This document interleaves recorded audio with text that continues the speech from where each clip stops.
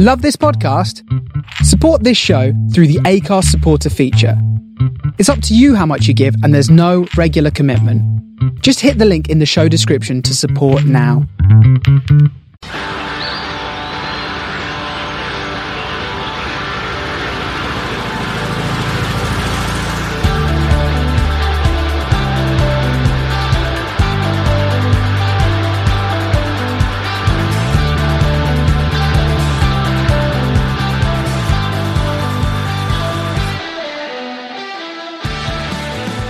Hello and welcome to another edition of the Mad Sounds podcast. As ever, I'm here with Matt Maynard. How are you, mate?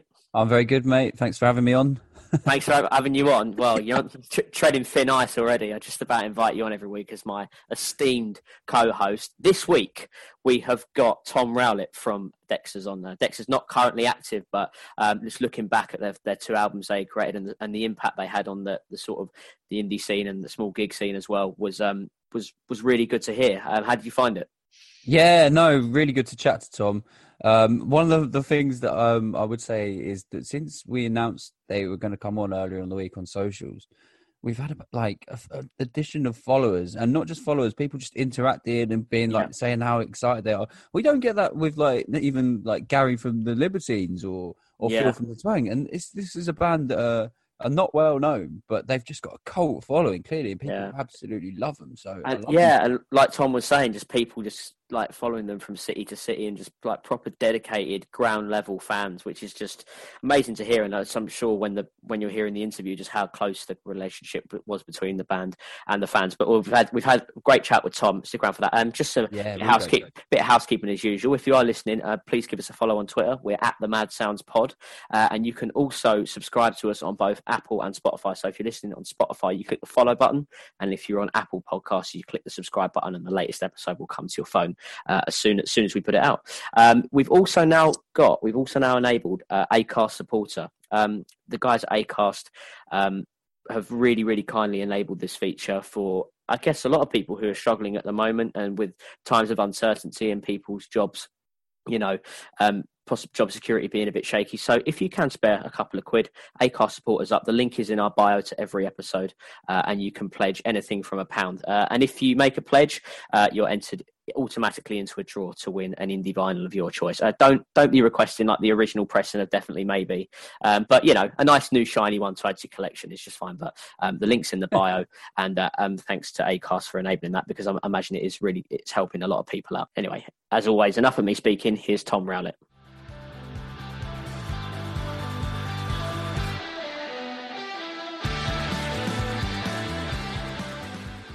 And here he is, the man who sings our theme tune. We cut him off before his voice kicks in, but now he's got the full episode to speak. Tom, how are you? Finally, I'm good. Finally, it's my time to shine. You hear the rest of them playing every week, and now here I am. I'll get to say my bit. How's it doing, boys? You all right? Yeah, it was good. Yeah, sorry about cutting you off. I think it's a bit sporadic, though, how much of the song you get, right? Sometimes you get a little snippet. We'd love to play the full 3 minutes or whatever it is, but I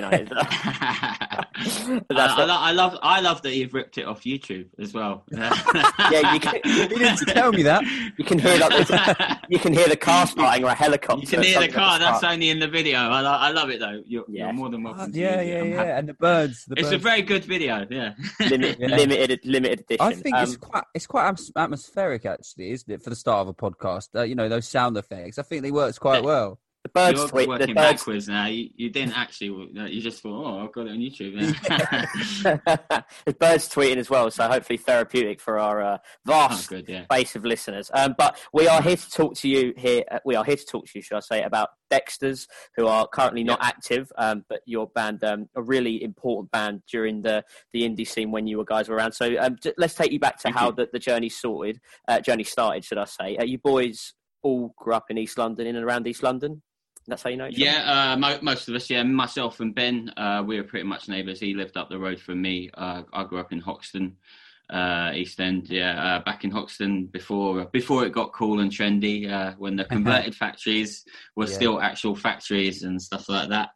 But it was a good place to live back then. There's a lot of when all the hipsters started coming in and that, the music venues started opening up and that, so it's pretty cool to live around there then. And a few of the other boys, Chris, the drums. I met him playing in another band before I even met Ben, actually. I got drunk one night at an indie club, as you do. And I was working as a cleaner, and I got a phone call the next day, and I'm sweeping some streets or something. And this guy's on the other end of the phone going, "Oh, is that Tom?" I'm like, "Yeah." And he's like, "Can you still come down to the audition today?" I was like, "Audition?" He's like, yeah, you said you were a singer and you could wanted to try out for my band. I was like, "Did I? Well, why not?" So I went down there. I was like, "Where is it?" He was like, "New Cross." I was like, "It was South London." "Oh, I'll go down anyway." But went down and auditioned for his band. That didn't got in. That didn't last very long. And then I took Chris with me to start our band Dexters after that. Yeah. Were you always into indie music there growing up? Yeah, so Oasis was the band for me. Yeah. No, I went there. I'm too young to be on the. I've got older friends that were there for Nebworth and things like that. But yeah, I worked backwards from Be Here Now. So Be Here Now was my first Oasis album, and then I went backwards and fell in love with all of it. And then I think I saw them first in 2000 at Wembley, like with Doves and Happy Mondays. Yeah. Wow. Yeah, good lineup. Yeah, and good day. So that was the first day, not when Liam got drunk. And okay, yeah. He's got a history of being when they've got recording things. So the second day is not as good. So yeah, but, I was there for the first day. Yeah. There was a lot of hype at the start, and justified by the amount of support you have now. I mean, like when we announced we were doing this podcast, we've had tweets like flying in, just like people reminiscing about like how good the gigs were. How much did you actually believe the hype, and how hard is it to maintain your stride at that time? So I don't think we had a lot of hype. We had a lot of graft in us. And we made up for the lack of hype by putting ourselves about, and we had some wonderful, like the people you've mentioned, like tweeting in. We had some wonderful fans that would stick with us wherever we were, and go to all the gigs and come to multiple gigs and things like that. Yeah, and I think you need that when you're starting out. But we were touring before other bands would start to tour. We were hitting the road, even going to Europe and stuff like before the first album and things like that. Like going from I remember we'd go play London, get in the van, play a festival in Dunfermline and then in Scotland, and then get back in the van, drive past London, go, and then we went to Vienna, and all in the space of a couple of days. So there's a lot of graft and getting ourselves out there. Yeah, we didn't have a lot of attention, but we made up for it with our work ethic, I suppose. It's interesting you say that about those fans, because we've noticed it just on social media this week. Like a few of them start following, loads of people just messaging. They're really excited with the idea that you guys are on this podcast. So you always had that, these real just hardcore fans from minute one. Yeah, and very they were just mental. They were mental. Yeah.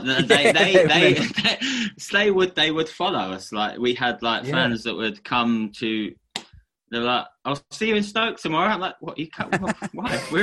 We're in Birmingham tonight. We're coming down for Sugarmill. We'll be there." "All right. Well, I'll see you there. Do you want guest list?" No. We don't want guest list. You know what I mean? Oh, well, let me get you a pint at least. I got to meet loads of them because at the end of the shows, especially at the start, I discovered that it's much better to go and stand by the merch table and meet people and take photos and sign things than it is to load out drum kits and stuff like that. So I had a good connection with all the people that had come up to the merch table. Yeah, your bandmates just hated you though. Yeah, exactly. Yeah, tough. All right, the songs. End of.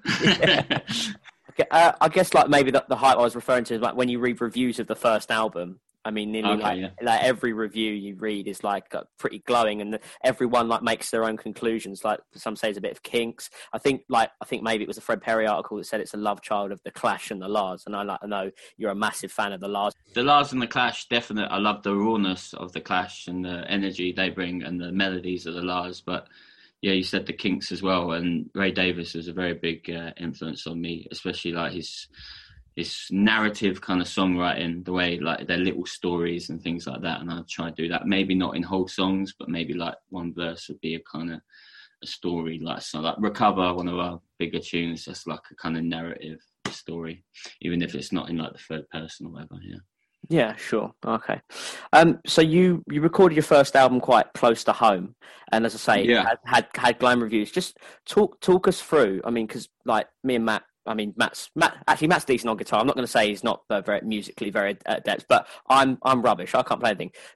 Take us through actually going down there, taking your song sheet and trying to put it together with a band of 4 other people. I mean, because you're all mates, and most people in bands are, but like actually putting down what you want to achieve in the studio, did you find it easy, or did you find it a bit of a nightmare sometimes because your creative differences just came to play? You know what? We were pretty good. We didn't have a lot of creative differences, arguments back then. I'd bring the song in and go like, "This is how it sounds in my head." And then I'd be like, "I want it to get it to sound like that," and then it's up for debate. So like we do it. I bring it to the lads, and they try and get it how I sound in their head. And they were really good at like they could get it. And from I just go, and then the guitarist Ben will go, "Oh, I get you," and things like that. And but then we didn't really have much arguments about it. But we went into the studio. We hadn't done a little bit of recording before that, so that the tracks Start to Run and Recover were both recorded elsewhere. So we'd had a bit of practice, and we worked with the same producer, Jamie Ellis, who's a really good guy.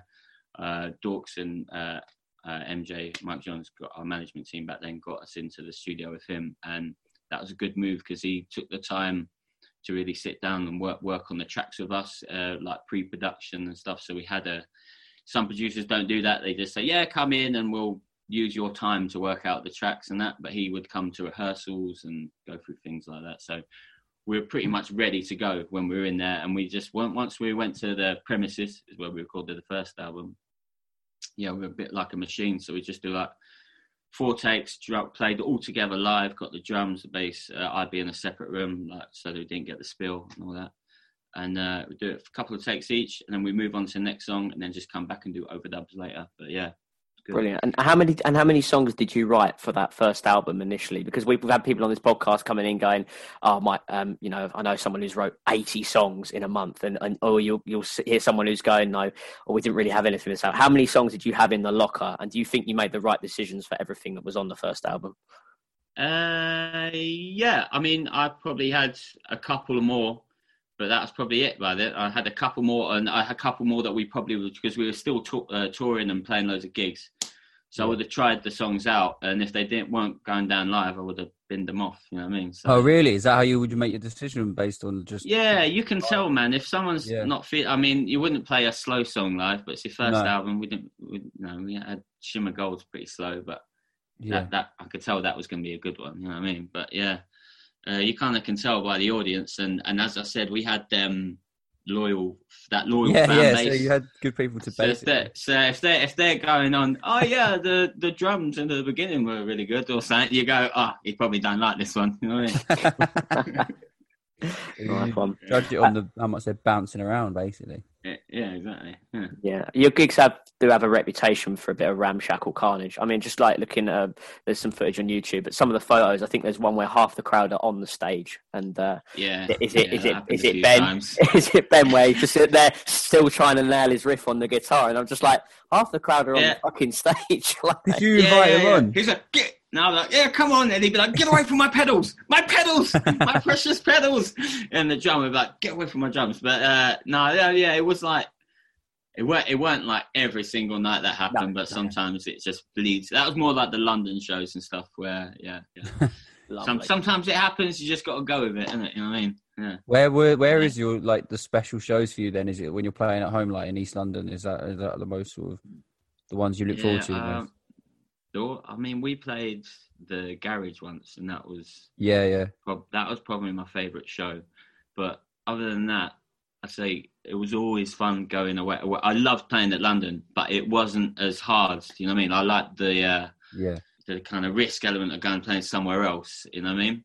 Yeah. So going to Scotland was always great. Like they got it. They got it in Scotland. Like, they got my ring actually. I put my hand into the crowd and someone nicked the ring off my finger. Like, so I'm still angry about that. But start a campaign to get that back. I like how that Yeah, they stole your rig, yet it's still your favourite place to go and play. Yeah. a gig. Yeah. You know, well, it's fun. Like when you're starting up and that, it's you're doing like these little gigs in London and that, and say you're supporting someone. They'll be like, you'll go to promote. Some places are better than others, but you'll get like, oh, all right, boys, you're Dexters, yeah. Oh, brilliant, you're here. Okay, sound checks in 20 minutes. Here's 8 warm Fosters on the floor for you. There's no dressing room tonight, but this is your hallway. Don't stand against the fire exit. Oh, okay, but if you get up north and stuff, so they take care of you a bit better. Right. Okay. So we always like to go into like Glasgow. You play King Tut's and stuff like that, and they give you like we get dinner. And then it goes even better than that when you're first going to like Germany and places like that. Oh, there's just like a selection of cheeses, different rolls. Yeah, Quality of beer is probably a bit better as well. And it's in a fridge as well. So yeah. So when you guys were on tour, were you like the rowdy type of band? Would you like a big night out as well and really get on it, or were you writing as well in the day like some bands today? Well, I don't know. It's sometimes you're confined by what you have to do. So like if I knew that some nights you could go rowdy. If I had a day off or we're driving most of the next day, oh yeah, we can have a few beers after this one and stuff like that. Especially when you're in new places, like you don't get to see what's it like? You're at these new cities across Europe and stuff, and you don't really get to see it in the daytime because you get there, you load in, you do your sound check, have something to eat, and then got to get ready for the show. But so afterwards, you're like, I might not come back to Vienna or something. So let's go and see it. Do you know what I mean? So yeah. Let's talk we had a few parties, but we towed the line when we needed to. Yeah. Let's talk about some of those gigs, because you supported some great bands, and bands obviously be very close to the minds of our listeners. Like Cortina's one of them. The Rifles on many occasions as well. Any others we've missed? Any ones or you ones that like stick in a memory for you? Yeah, we played with like loads. We played with like one of the first ones was Reverend and the Makers. Yes, yeah, love Reverend. Never forget Rev. What a gentleman. We've some great stories. We pulled up and he was outside having a fag or something. Yeah. And he said, all right, boys. And then he just started loading out the van. like he came and he was carrying heavy stuff. Our van, the heavy stuff. He wasn't just carrying the acoustic or something, you know what I mean? He's taken a Marshall or a stack or something. We didn't have stacks, but yeah, not at that point. But he's taking out the amps and stuff. Yeah, he was great. Miles Kane, yeah, nice. We played one of my favourites, Black River Motorcycle Club. Yeah. That was a great night. Love them. Happy Mondays, we supported them. That was mental. We had to stop because someone had a bit too much stuff in the crowd. Only at Happy Mondays gig. Yeah, we had to stop. We were midway through, song number 3, and someone came from side sheds and said, "You got to cut because we need to get paramedics into the front to get these guys out." We were a support set. I thought they could have done it. This is the thing. He's blown his load way too early. Yeah, he's gone peaked too soon, and he got carted out. And then they said, "We'll try and get you back on." And they said, and then in the end, they said, "You can come back on, but you've got less time." Obviously, so I think we finished like at the bridge of Recover. And then we just went 1, 2, 3, 4 into the chorus, finished that song. At least you were playing Recover. It was best wishes towards the guy who got carted out. Let's hope he did. Let's hope he did. I'm sure it's all right. I think his friends didn't go with him, though. I remember them staying there at the front. So that's friendship. We fucking love Dexters. You can go off all yourself. Yeah, maybe Happy Mondays, but yeah. Let's move on to the second album. That was recorded at Rockfield Studios, probably most famous for What's the Story, Morning Glory. And you took a big old bus, the big old coach, 50-odd seater coach down with all your mates. That's the way to do it. That's the way. Well, so no, we are professionals. That was the launch party. My bad. Yeah, no, we wouldn't. I wouldn't tell that the producer. All right, we just got these guys in to do some hand claps or something. No, we went. We went there for a week or so and did the album there, and it's brilliant. Like so much history there. Worked with a guy called Nick, who was actually engineered on like What's the Story, Morning Glory. So he was telling me all these stories and saying like, show me a piano that what must have been the piano from Don't Look Back in Anger. Yeah, obviously you got to sit on that and play that. And then he showed me like there was a wall by the where the cards come in, and he said they named that Wonderwall. And if you listen to the beginning of What's the Story, Morning Glory, when it's before Hello, they're playing the riff. Yeah. They're playing, someone's playing the chords to Wonderwall. And you can hear sort of birds and stuff. That's where that was recorded. So obviously, hop on that wall, play the chords. Got to be done. We saw a massive grand piano that Queen recorded on Bohemian Rhapsody, was recording on something. And there's all these chip marks on the side of it. And I said, what happened there? And he said, apparently Manic Street Preachers got drunk one night and wanted to get it outside. Thought it'd be better to record it outside. Oh, wow. Yeah, so you would go record there. You're just half the time recording, half the time you're just listening to the stories from the history of the place. It was wonderful. But then, obviously, then we were like, what should we do for the album launch? Because, what you want to make it a bit special, other than just go, play some bog standard venue in London or whatever. So we had hired a massive coach and took loads of fans up to Rockfield. They had it all set up, and we went and played in the studio, and everyone stood in the sort of other room and listened. It was pretty fun. Yeah. The journey worked because the toilet broke in the first minute. So someone spilt loads of beer, and it went down the coach, and then someone thought it'd be a good idea to just grab all the toilet paper and just wipe down the surface, then try and flush it, and then carnage.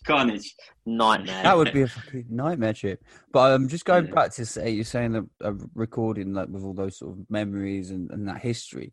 Have you ever met Liam or Noel yourself? I've met them both. Have you? Noel, yeah. I'll tell you both. I met Noel when I was younger, before I was in the band. I was at a place called Turnmills, which was a nightclub, and he was there with his missus or something, and I was like, he's out on the night, I don't want to bother him, and a few more beers later, I'm going to bother him, I'm going to go say something to him. So I went up to him and I said, I just want to say, you're the reason I pick up a guitar, love you, and or something stupid like that. And then as I walked away, I realised that a queue had formed. So I must have been the first one to go, I'm going to do it. And then because I'd done it, there was four other blokes waiting to shake his hand. That's good. Like a book signing, isn't it? Like, cheers. Exactly, yeah. But when I met Liam, that was different kettle of fish. That was crazy. He was playing a gig with BDI, and then I went down to watch it, and then got invited to the after party, which was in St Pancras Hotel, and I just ended up sat on a table with him chatting about the Lars with his brother, not Noel, all night long, just chatting with him. Chatting. He was giving me advice. We were chatting shit. It was quality. It was quality. Yeah. Good night. And Arctic Monkeys turned up later as well. So yeah. I know you're a big fan. So yeah. I was like, yeah, you got my attention there. Yeah, it's one of their moments where I was like, maybe I should just leave because the beers are flowing. I didn't, but I managed to remain calm and cool and composed, But I'm just barely holding it together, and Liam's there, and then them boys turn up. Oh, come on, man. What did Liam interact with them at all? And did you notice? He did. Like they weren't like they were at the bar, and then he went over and had a chat with them and that, and then they came over to the table for a bit and had a chat. Yeah. Great night. Yeah. Understatement of the century. Yeah, good night that one. That one I had with Arctic Monkeys and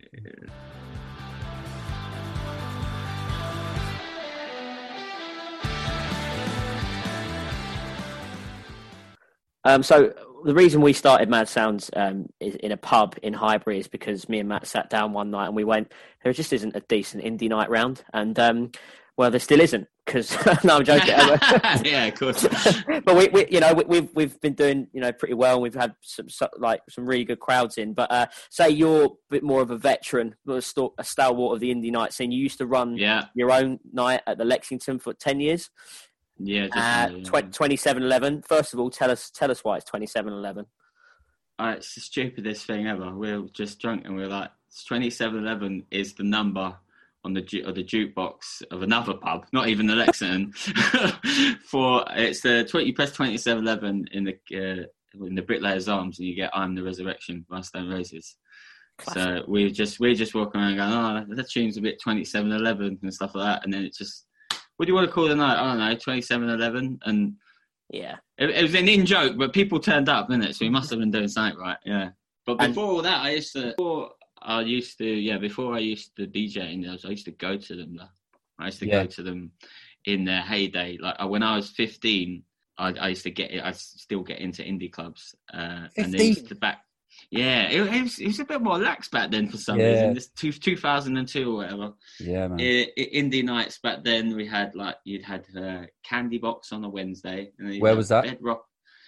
A few different places. All of these in Soho, in Soho, right? Okay, because Camden had a bit of a scene, right, as well. Camden, by that point, the Camden scene was I think Camden scene was more in the 90s. I think. Right. Okay. When we had Blur and that knocking about the good mixer and things, but. This went where bands were actually Kings of Leon. We met them in a place called Metro. It's not there anymore. But yeah, that was you'd have Candy Box, Bedrock on a Friday, and Kaleidoscope on a Saturday. All indie nights, all £1, or at worst £1.50 a vodka mixer. So just carnage. But then they kind of they were there for many years, and then they kind of went away. And then me and my friends were like, well, we should just start one up.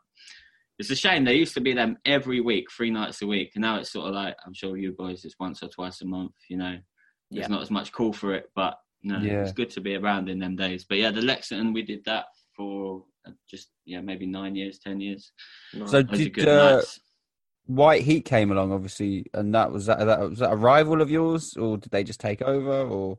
No, White Heat, he helped me get it because they were always on the they were always on the Friday, and we wanted to do the Saturday. But White Heat had been doing nights back at the tail end of those other nights I mentioned in the West End, strip clubs and stuff like that. He started out. Yeah, there used to be loads of them.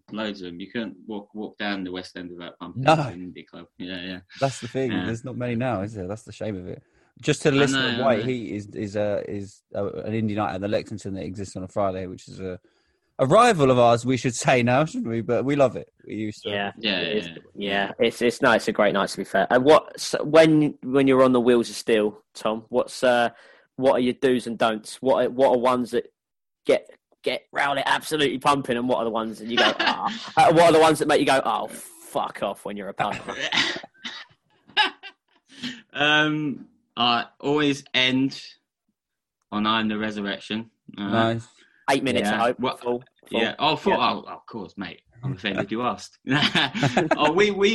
went to when I was younger. We'd go to Manchester for Oasis gigs and things like that. And when in the indie clubs up there, they'd always play "I'm the Resurrection" and stop it at where the drums stop, and everyone would go, "Stone fucking Roses!" and then the music would kick back in, and it was like, bit of that, please. So we try and emulate that down in London. Yeah, definitely that. Some people are weird, man. You be an indie night, and some kids will come up and go, "Sean DePaul." I'm like, get out of here, bro. Yeah. So yeah. Sean DePaul. Plenty of Stone Roses. I think we mentioned it on the previous podcast. Me and Matt will never forget Travis Bloke, who. I mean, there was no one in. I think we were just flicking through a few songs to get the speakers tested. He might have been the only one in the room. Just came up and went, "That song. fucking shit. And we're know what? I heard that point. What was it? You chose Sing, yeah? Sing, yeah. You chose the wrong one. Yeah, well, you 16 girls. There aren't many Travis choices for an indie night. To be fair, are there? They're not ones you don't get the floor fill with a bit of Right Into Reach You or anything. But what tune? Bit of Driftwood or something. Just get the crowd absolutely bouncing. I remember you telling me you found the key change in Fear by Ian Brown into Bittersweet Symphony. Is that your party trick? Oh yeah, I told you about that. Yeah, so sometimes you can just gather this right. You can kind of copy this if you want, but you go trademark. Yeah, you just play the end of Fear, when the strings ding ding ding, and then I just turn up a Bittersweet Symphony. Yeah, it's just a beautiful mesh of strings just going around, and it's pretty cool. Do you ever get that sometimes where you notice that two songs that have just a bit of similarity, and you just think they would mix really well? Sometimes I've got notes in my phone of just lists of songs where I think they'd mix. Never used it, never tried it, but they're there. The endless notes are there on the phone. Yeah, the one I had trouble with. I did it once by accident because you have a few beers up in that DJ booth. I'm sure you're the same, boys. But it kind of worked one night, or maybe it didn't. I was just drunk. But it's not even a mix because you've got to take one. You're playing two songs at the same time. Yeah, and then you've got to take one out and play another song. But Hey Jude, the end of Hey Jude with Loaded by Primal Scream. Like, okay. That actually works really well together. Yeah. Well, you got to get through that first half of Hey Jude, so I don't know. Get those in your notes, Maynard. What's going to happen? All the ones you've got in your notes, you're not going to tell me about, and Matt, you'll be like, right, it's my turn now. I'm just going to these awful combinations. It's like, I don't know this bloke. People used to always play when I was a kid. People would always play like Christina Aguilera versions of the Strokes and things like that. Like that they play them at indie clubs, and you think you're getting the Reptilia, and then it's Genie in the Bottle. That's mental. Who's doing that? That's disgraceful. I don't know. Sometimes, come on, here we go. Oh, damn. Yeah. Fair enough, mate. I think we need to get you along. We need to get you along for one of our when all of this resumes. Get a Rowlett mega set on going. Absolutely brilliant. Tom, as a separate subject, I just wanted to ask you, as we're all Arsenal fans, and I think the majority of people we get on here are Arsenal. Tom is sporting a jumper which says Gunners on it in the kind of classic 90s font. From the brilliant 1886, where they do some cracking Arsenal merch. But you're who's the best footballer in Dexters? Oh, I played against you about 3-4 times. Yeah. Good, solid defense. Solid, yeah. Keown, aggressive, always going to attack the ball. Fearless, a Martin Keown type player. But is anyone topping you? I don't know. I think probably Chris is probably the most naturally gifted, but he just didn't put the hours in, and that's why I think I'm number one actually. Yeah, he's more naturally gifted, but he's not the fight to the end kind of guy. You know what I mean? Do you ever get invited to any sort of inter-band football? Because does that still go on? We used to, yeah. We used to play. I don't know if you're fans of Jake Bugg, but he. Well, I know. I used to be when I was younger. He organised a football rocks or something. It's got to sound like that. Football rocks or something. He organised a competition up at his team's ground, or was it Notts County? Yeah. So it's like a charity day. He put it on. Got all the he spared no expense. Like got all the bands, lovely kits. Like we had an orange kit, looked like Holland, but we said Dexters on it. Nice. Yeah, we weren't playing total football, but it was good enough. So he put a big day on, and we went up there, and it was knockout, and we drew Jake Bugg. And we beat him 1-0, and then he had to go. He was so upset. He actually stormed off. I think he's quite miserable geezer. And he got a bit very miserable that day when we beat him. And they had to organise a special second game at the end for him, like to get back at. Fuck off! Oh, fucking hell! Yeah, they did. They said, the winner of the car, we didn't win. I think we lost the game after that or something. But the winner after that, the winner of the competition had to go play back-to-back matches so he could get another game in, I think. Yeah. And he never wrote another good album since. I ain't saying that, mate. But it was. To be fair to him, he put on a great day, and it was. Like, maybe he wrote that. When was that tournament? Maybe he wrote the first album off the back of that defeat. It was after the first. He had enough clout to sort it out, so it was after the first. Yeah, after I think the second one was right, and after that there was nothing any good. So that's maybe that's the classic. That's the classic. It's my ball, innit? It's my tournament. I'm having another. Yeah. No, I'm going home, and then but he paid for everyone to get a hotel and stuff, and nice lad. And then there was a big bus for other bands. There was I think Carl Barat was on it or stuff, and The View, and we were all going on a big bus back to London, so it was pretty fun. Yeah, mate, that sounds like a bus you want to be on. I hope the toilet didn't break on that one. No, but it's good to be on a bus with The View, boys. I've had some good fun with them as well. Oh yeah, we forgot to mention them earlier in the pod. The View, you supported them quite a few times, yeah. Yeah, they're great. The drummer Stephen, we were playing Coco with him, and we'd been on tour before that, and then that was the London show. So we didn't have a van for that day because obviously we all live in London and that. So, but then we had to go to Leicester or something the day after. But because I was in London, I didn't have my bag or anything like that, and he was like, "You're coming with us. You're coming to playing tomorrow." And I was like, "Yeah." And then we had to play another week, and I just jumped on his bus with them partying, and then it just took off. I'm like, oh, well, I guess we're leaving now. I ain't gonna have I was just wearing the same jeans for for another week, and just View and Dexters t-shirts. Did The View have quite a big entourage? Because I've heard that they used to bring quite a lot of mates down to. Maybe it was more festivals and stuff, but they would just be they were on the bit more professional by this point, maybe, but they still had a massive big bus that enticed me in, and made me forget my clothes and toothbrush. Yeah, you just need a party bus to get rallied. Yeah, exactly. Yeah, absolutely. Brilliant. That sounds like the best bit about being a rock and roll star is the bus. That's what you just want to live for, that bus. Sometimes you can get sick of it. The splitter bus could stink a bit, but we had some good games on ours. We had an electronic horse game that we found near a tip that still works when you put new batteries in it. And we bet on that. We played poker and things like that. Yeah. Poker with Harry Poker, Harry Bow as chips. Oh, okay. Yeah. Not cocaine and pills. Harry Bow. That was on The View and Carl Barat's bus. Yeah. Fried eggs and gummy bears flying everywhere. Yeah, brilliant. So your hopes for the future. Any I'll just put this in a segue. Without have to add this in if you don't want to say anything. But your hopes for the future. Are there any hopes of maybe a one-off reunion gig in the future? There's certainly a lot of people that would love to know.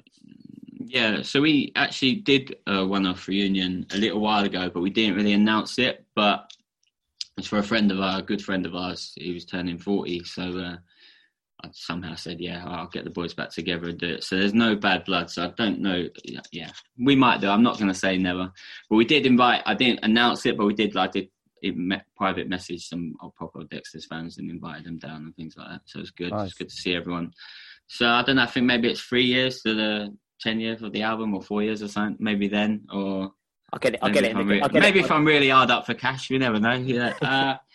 Never say never. Never say never, mate. Never say never. I'll get it in the Google Calendar. Do the old 10-year anniversary tours, don't they? I mean, like the Rifles who we mentioned earlier. I swear they've done it for every album. They just go through. Yeah. Did the anniversary. I think some bands should stop and then do it. Because I think they do the 10-year anniversary album when they've just released another album the year before. It's like. A bit, I don't know. I think maybe the venues go down. Then maybe you can stop for a while and go back up to a better level venue. Maybe, I don't know. Yeah. That's my thinking on it anyway. Maybe we're just going to get as say discussed on a previous pod. It's just when hopefully this all ends and we get back to some normality. There's just going to be gigs popping off everywhere because there's a black hole and the bands need to go. Live pays, festival pay, right? Yeah, mate, I feel so sorry for this. If you're thinking about I've got friends that are sound engineers and lighting engineers and things like that. Yeah. they're struggling. You know what I mean? There's a lot, and people who work at venues. It needs to happen sooner or later. You know what I mean? I know there's a pandemic going on, and we've got to take it serious. But hopefully, sooner or later, it can go back to some sort of level of normal. Yeah. We'll get back to gigs, and you can get back DJing at a Mad Sounds. We'll love to have you down. Tom, thanks. I'll be there, mate. Thanks so much for chatting to us. Top man. Cheers, boys. Thank you. Brilliant. Thank you.